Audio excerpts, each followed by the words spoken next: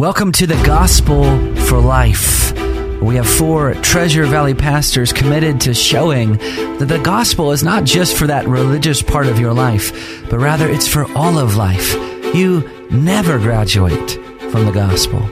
I'm Josh Bales, pastor of the Well Church, here with Russell Herman, pastor at Cloverdale United Reformed Church, Phil Moran, pastor at Christ Presbyterian Church, and Jonathan Van Hoogen, pastor at Dayspring United Reformed Church. Now, if you'd like to find out more about us or catch past broadcasts or get information about our annual conference, you can find us at reformationboise.com. So I want to ask a polarizing question to start off the show today. And it's polarizing because there is a huge group of evangelicals that will be shocked that I would even ask such a question. On the other hand, there's another group of evangelicals that will probably feel very uncomfortable where this discussion is going. And so the question is this: can we tell non-Christians that God loves them? Now, before you answer, I feel like this question can't be separated from the surrounding evangelical context, because there are two kind of opposite extremes that make this question relevant. The first extreme is the thinking that reduces the being of God to love and ignores his other attributes.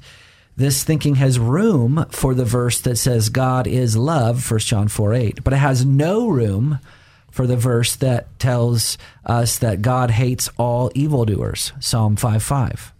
Now, on the other hand, the second extreme is the one that comes from what's called hyper-Calvinism. Now, hyper-Calvinism is not people who are serious about Calvinism. It's a perfectly good problem to be serious about Calvinism because that's just biblical Christianity. No, hyper-Calvinism is a historical movement that is defined by denying that the gospel should be freely offered to every human being. Hyper-Calvinists believe that you have to see evidence of grace in an individual first before you preach to them the gospel, because otherwise, they argue, it is disingenuous to offer them Jesus Christ, and it's disingenuous to tell them that God loves them and desires that they would be saved. So again, back to our polarizing question: can we tell non-Christians that God loves them? Why or why not? Well, I think that when we were talking about Carson's book and the ways in which God's love is manifest and shown to us, we do see a general love for humanity. And in Matthew chapter 5 and in Luke chapter 6, our love to our neighbor and even to our enemies is the very thing that conforms us to the Heavenly Father. This is where the family likeness is shown. We reflect God here. And we don't know if our neighbor is one of the elect or not. We proclaim that free offer of the gospel promiscuously, but we do know that we are to love them, and that command to love our neighbor is part of the law that shows God's holy character. And the question has to be asked: does God command us to love those he doesn't love? Right. Is our love somehow greater than his love, the thing that he's commanding us to do? And we realize that that love was perfectly fulfilled in Christ. I don't really love my neighbor as I should. Right. But in Christ, I do. Christ loved them. Christ lived the life that I couldn't live. And he was made under the law, and he perfectly fulfilled it. And in order for that to be true, he must have shown love to both the elect and to the reprobate. Just as God requires us to do. And so we don't divide the humanity of Christ and the divinity of Christ. We don't divide the person of Christ. We remember that Jesus shed tears over Jerusalem. You know, he demonstrated his love for them. They were human tears, to be sure, but they were the tears of the divine person in his human nature, just as his sufferings were the sufferings of the divine person in his human nature. So there's, this overture of the gospel, expresses God's loving kindness to those to whom it's addressed. And it's addressed to sinners in general. And we proclaim that gospel, as the canons of Dort say, promiscuously. We don't withhold it from anyone. It's out there for everyone. And, the Bible says, let him who has ears to hear what the Spirit of God says to the church. Yeah, and you quoted the command, love your neighbor as yourself. In fact, Jesus goes further than that. He tells us to love our enemies. And oftentimes we think Jesus is coming up with a new expression of love in the New Testament, but it's not true. He's quoting the Old Testament when he quotes that command about if your enemy is thirsty, give him drink. He's quoting the Old Testament there, and Paul quotes it again in Romans chapter 12.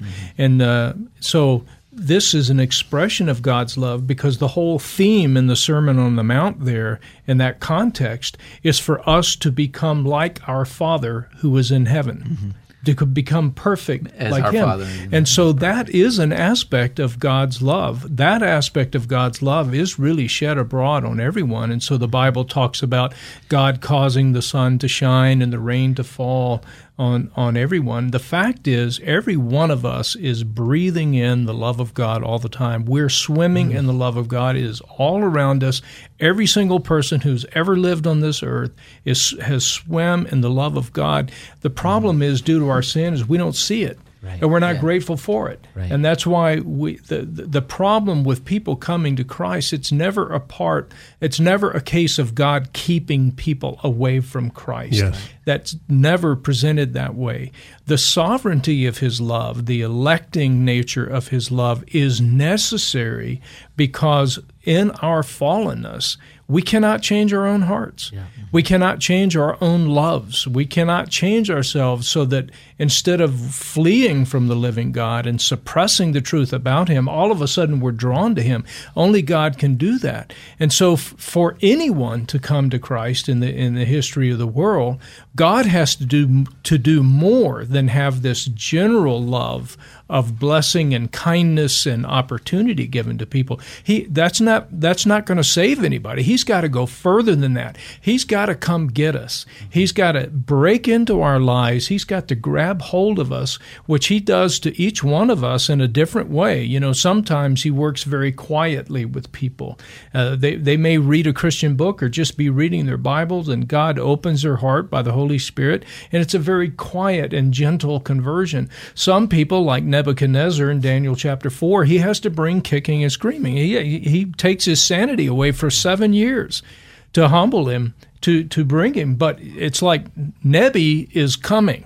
There's no doubt about that. He's coming because God set His love on him. Yeah. But that's a comforting fact. It's not a stingy, dark reality. Yeah, we're not denying the other attributes of God. In fact, just as we're called to love others, the psalmist in Psalm 139:21 says, "Do I not hate those who hate you?" You know, so we understand that God is holy and just, and that there is wrath in God as well.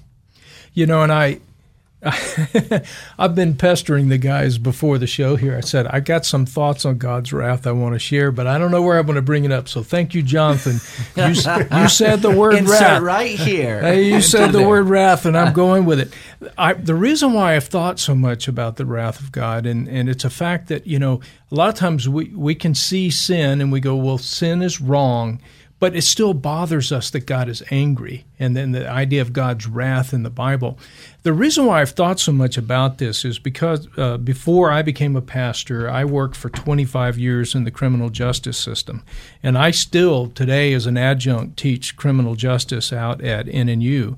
And what I've observed over the years is that there's certain kinds of crime, you know, things that everybody would acknowledge are wrong, like somebody robbed a bank in New Jersey. Now, we would all say, well, that's wrong. They need to be brought to justice. But none of us would be angry about that.